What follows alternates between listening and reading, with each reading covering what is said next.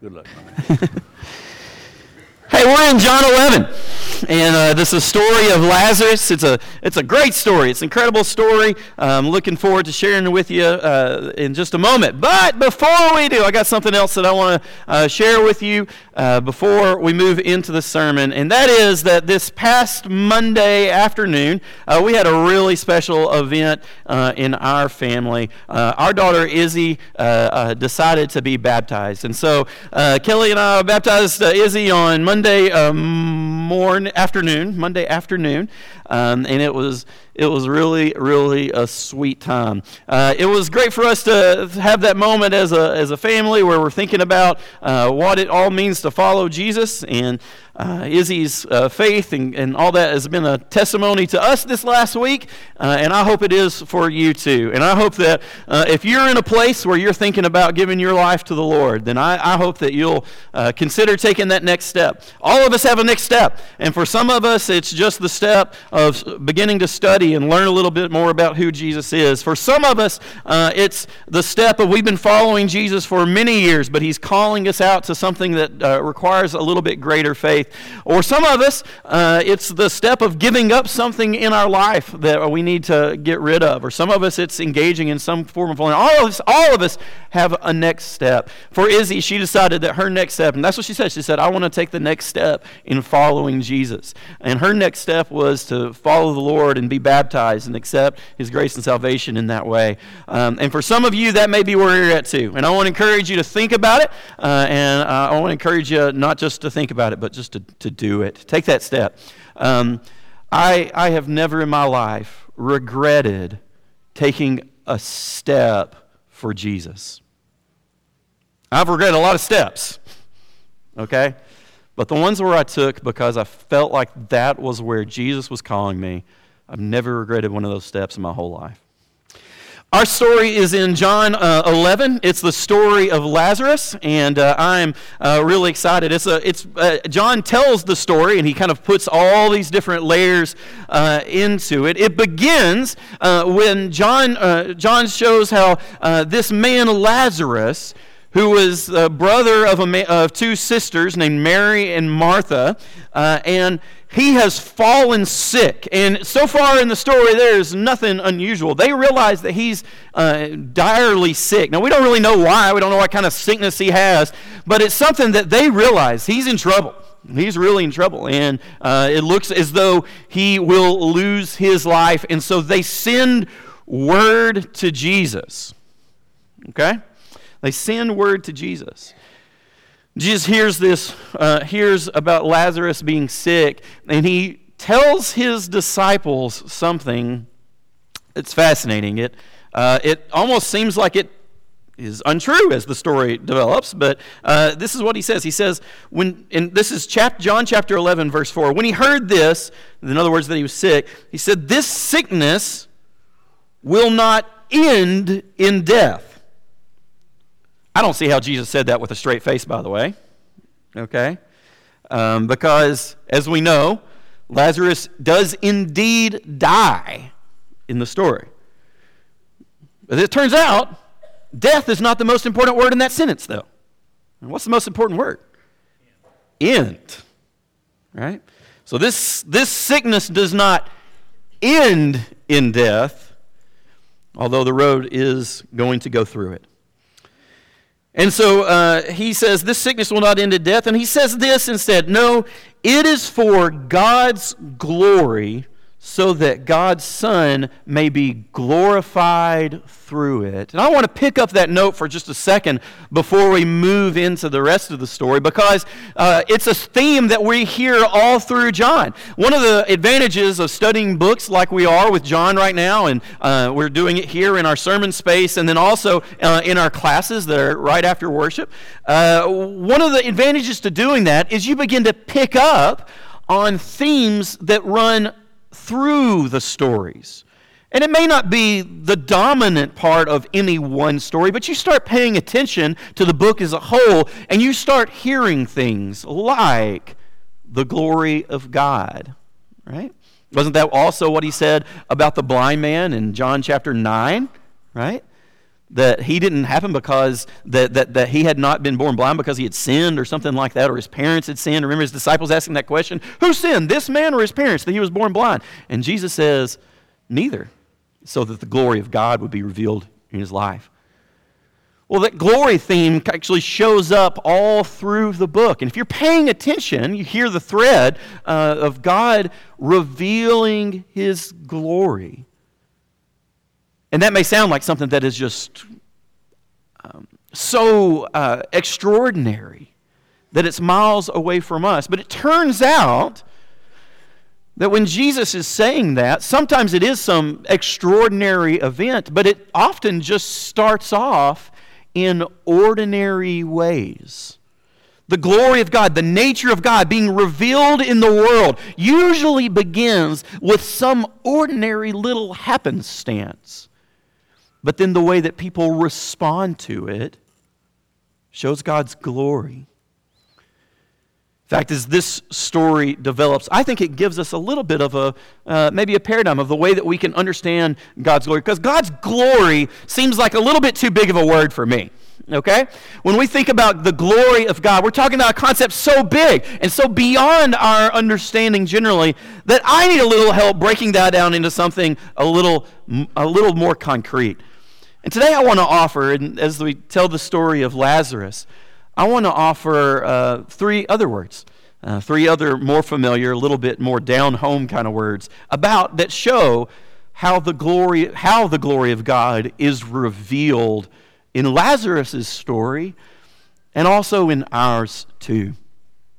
Let's start with faith.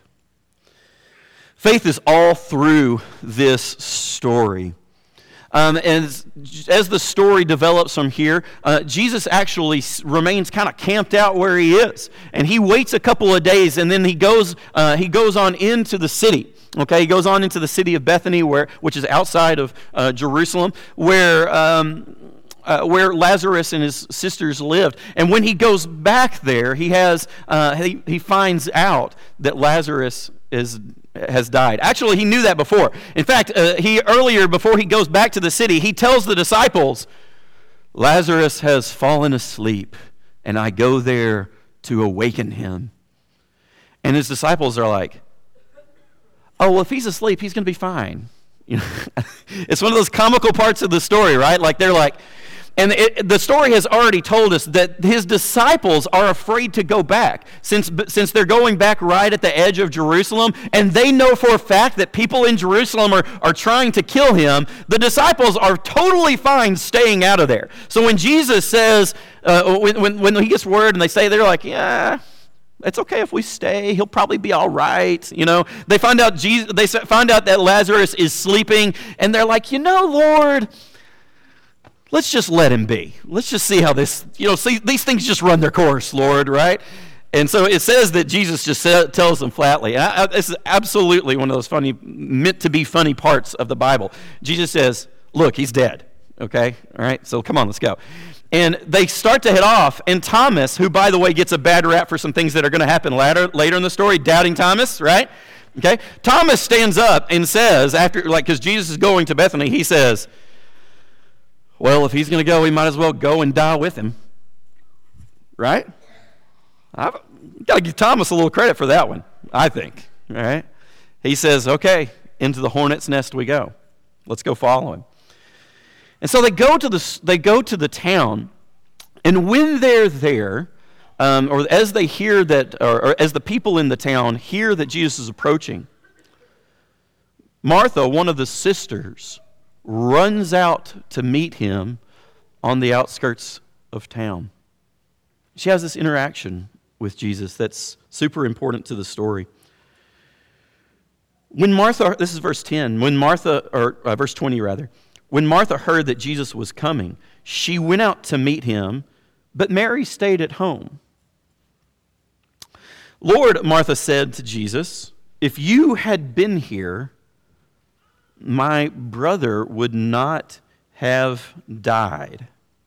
But I know that even now God will give you whatever you ask.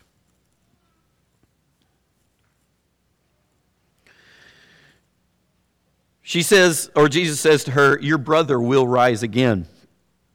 And Martha said to him, "I know that he will rise again in the resurrection on the last day." We're going to come back to that bit in a second. Jesus says to her, "I am the resurrection and the life. The one who believes in me will live even though they die. And whoever lives by believing in me will never die." Do you believe this? And Martha says, "Yes, Lord. I believe that you are the Messiah, the Son of God, who is to come into the world." The story is going to go on from there, but let's stop for a moment and realize that Martha, at this point in the story, in this moment in her grief, her deep grief, what she's articulating is a deep faith in Jesus. She's saying that she believes, even though in this particular moment she hasn't really seen anything at this time to make her believe that. But she says that she believes that he is indeed the Messiah. And Martha's faith in Jesus as the sent one is the most important part of their relationship to him at this point, right? It's their belief that he really is the one sent from God. John has been working on us to believe that the whole time. And when he comes to this story, of course the people who are at the center of this story are people who have a deep faith in Jesus. And I want to say that it's important to see that their faith in Jesus goes back before this story.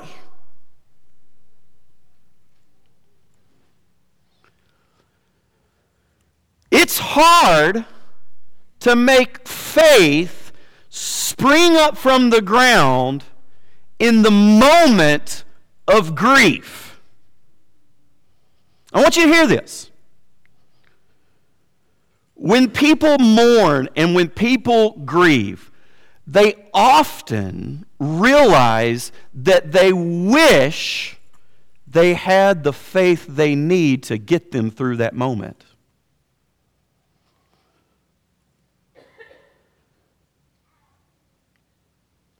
Martha here is drawing on a faith, not that she's trying to start right there in a quick moment. She's drawing from a faith that's been developed from Jesus from earlier in her life. We have other stories, right, about Mary and Martha when the way they responded. In fact, when Martha is going to send word for her sister and tell her to come too, and you know what she says here? She says, after she said this, after she said she believed, she said she went back and called her sister Mary aside, and this is what she said: "The teacher is here and is asking for you." And Mary doesn't say, "Which teacher? Who are you talking about?" Right?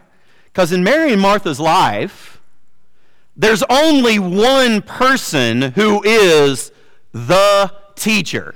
The teacher is asking for you, right? That tells you something about their relationship to Jesus beforehand, right? They had already come to the place where Jesus was the one who they believed in. So when they come to this story, everything that they're doing is responding to the faith that they already had in Jesus and trying to make sense of their grief and their faith all together. Faith takes a lifetime to nourish. It needs to be planted and watered and taken care of over time for the moment in which you need it. I had a great experience last fall. I got to spend some time with Dr. Kent Brantley. Some of you guys know him as the guy that got Ebola okay? He was working as a missionary doctor and was working at an Ebola clinic. He ended up contracting the disease, had to be brought back into the States, went and was quarantined by the CDC over at Emory Hospital in Atlanta. And was on death's door, okay? I mean, was going to die. Felt for sure that he was going to die. I was in this we were in this group conversation, and Randy Harris was kind of interviewing him for this prayer group that I'm a part of, and he said, what made you, when you realized that there was that in your community where you were working as a doctor, there was an outbreak of Ebola, okay? He said, this thing just happened so fast. All of a sudden, there's one person that has the disease, and then there's 10 that have the disease. And he said, this thing just grew out of nowhere. And you guys took your regular hospital work and then created this Ebola clinic to be able to work in this village. He said, how long did it take you to make the decision to open that Ebola clinic? And Dr. Brantley said, my whole life.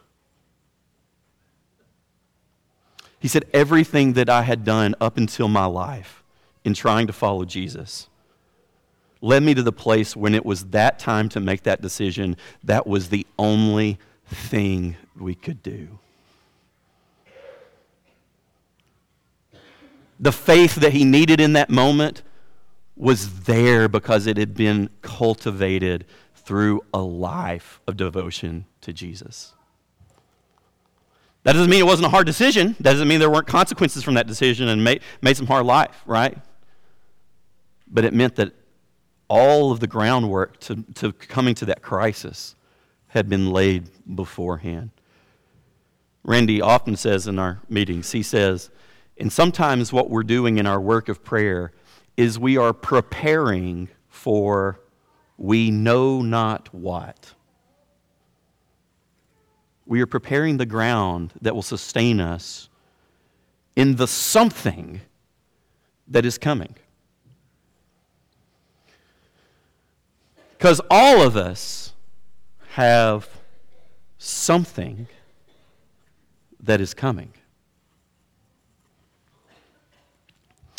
The story also contains not just this great faith of Martha and Mary as well, but it contains a lot of hope too. And hope's a tricky thing in this story because their initial hope is very clearly articulated and dashed and has to be given to them again. Both Mary and Martha say the exact same thing when they come out to meet Jesus as he approaches their city. Okay, let's read it in Mary's version. Okay, which is in verse 32. When Mary reached the place where Jesus was and saw him, she fell at his feet and said, "Lord, if you had been here, my brother would not have died." Now, Martha, earlier in the story, she said literally the exact same words. "Lord, if you had been here, my brother would not have died." So when they first sent word to Jesus that Lazarus was sick, what were they hoping for? They were hoping for a miracle, right? They were hoping that Jesus would come and he would take Lazarus and pull him up out of his bed and that he would go back to his normal life. And they were hoping for him to be healed of his sickness, of his disease. And the other people in the community were hoping for that too, right? You hear them saying and muttering to themselves, could not the man who had opened the eyes of the blind man, could not he have kept this man from dying, right? And so that's their hope in the beginning part of this story, is that Jesus will come and Jesus will use his healing powers and that he will keep Lazarus from dying. And to understand hope and the role that it plays in his story, you have to understand that the thing that Mary and Martha hoped for didn't happen. It's a story, at first, of disappointment. In fact, that disappointment leads them to question, or leads other people in the community to actually question Jesus. And disappointment does that, man. Disappointment is insidious. It really gets under your skin. And when you experience something in your life that's deeply disappointing, you want to cry out to God and say, God, come on. I've hoped you could fix this thing for me. I thought for sure. Many people lose their faith or have their faith severely challenged because they go through some sort of crisis and they have hope for the way that Jesus is going to defeat that thing in them, and then they get into the middle of it. It doesn't happen like they hope. They don't know what to do on the other side of it. I love that this story gives us a picture into that with Mary and Martha. They're in the middle of that messy part where their hope has been disappointed, but they still have faith. They still believe in Jesus. They still believe in him as the Messiah, but they're having to rethink the things that they are hoped for. I want to share something about false hope for a second. I'm not sure that this is always true, but I think a common thread many times in hopes that turn out to be false hopes is that they are too small. Now, most people think it works the other way. They think that false hope is that thing that you are hoping for that is so big that it's impossible, and you're just going to get disappointed because the thing that you were hoping for was just out of reach. And that's probably true for some kinds of hope. But when we're talking about Jesus, the kinds of hope that turn out to be disappointments often turn out to be hopes that were set too small to begin with. See, they hope Jesus can keep him from dying. But the truth is, Jesus intends to raise him from the dead.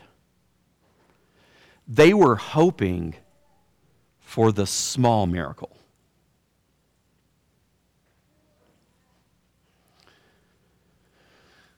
I think part of what happens in this story is an expansion of hope. The things that I hope for on a daily basis are mostly the things that will just get me through the day or get me out of some sort of conflict or get me into next week. But I believe that hope in Jesus is meant to put my eyes on the big picture things, on the big things that Jesus is doing in the world.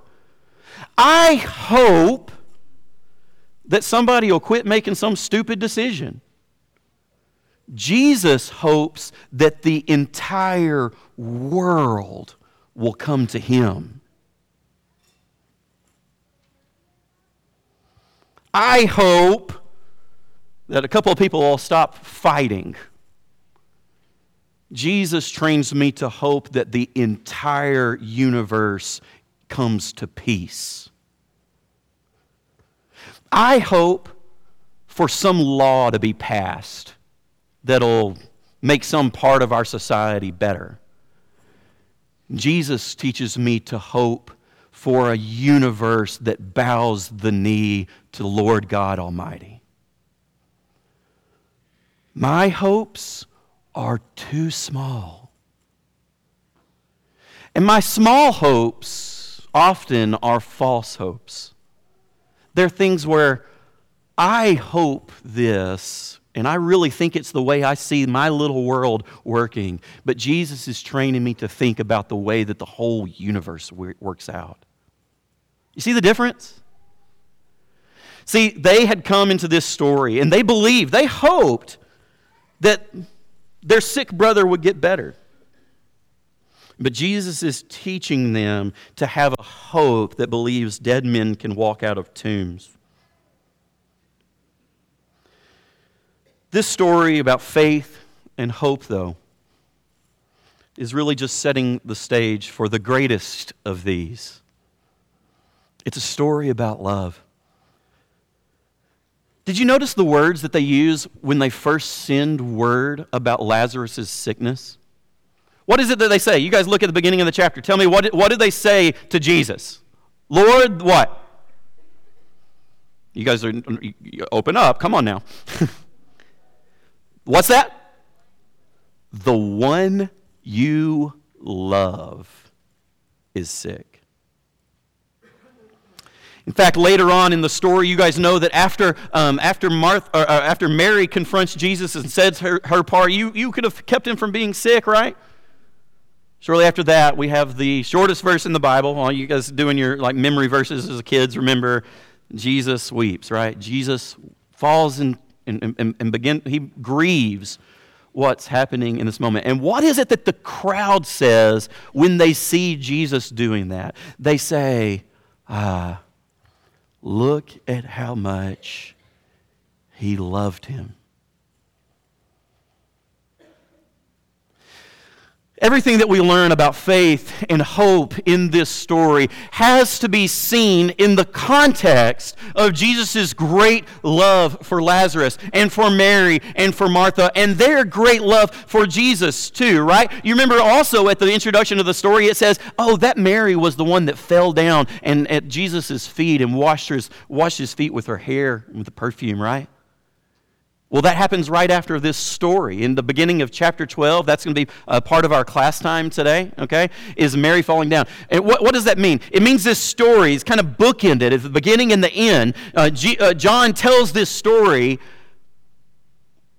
with a picture of Mary's love for Jesus. Do you know there's kind of a weird little turn in this story from here? And I'm just going to throw this out. This is not really we're not going to write academic papers about this or anything today, okay? But there's a character that starts being a name for a character that starts showing up after this story. It's pretty famous. It's a pretty famous feature of the Gospel of John, the fourth Gospel, the one that we say is the one written by that apostle, Jesus, right? But you probably know, you guys may have picked up on this at some point in your study, that John actually never shows up, right? We've seen we've seen Philip, we've seen Peter, okay, we've seen Thomas, we've seen a couple of the other disciples along the way, but John is never mentioned so far in the story. But a lot of people notice that later on in the story, there's a character who is often in John's place. And what does the gospel call him? What does it call him? The beloved disciple. But interestingly, there's another line of argument about that. That it might represent somebody else in the story, because it never really says. That phrase, the beloved disciple, only shows up after the story of Lazarus. The one whom you love is sick. See how he loved him. And from then on in the story, whether it's John or Lazarus, I don't really know. But from then on, we see Jesus being accompanied closely by a beloved disciple.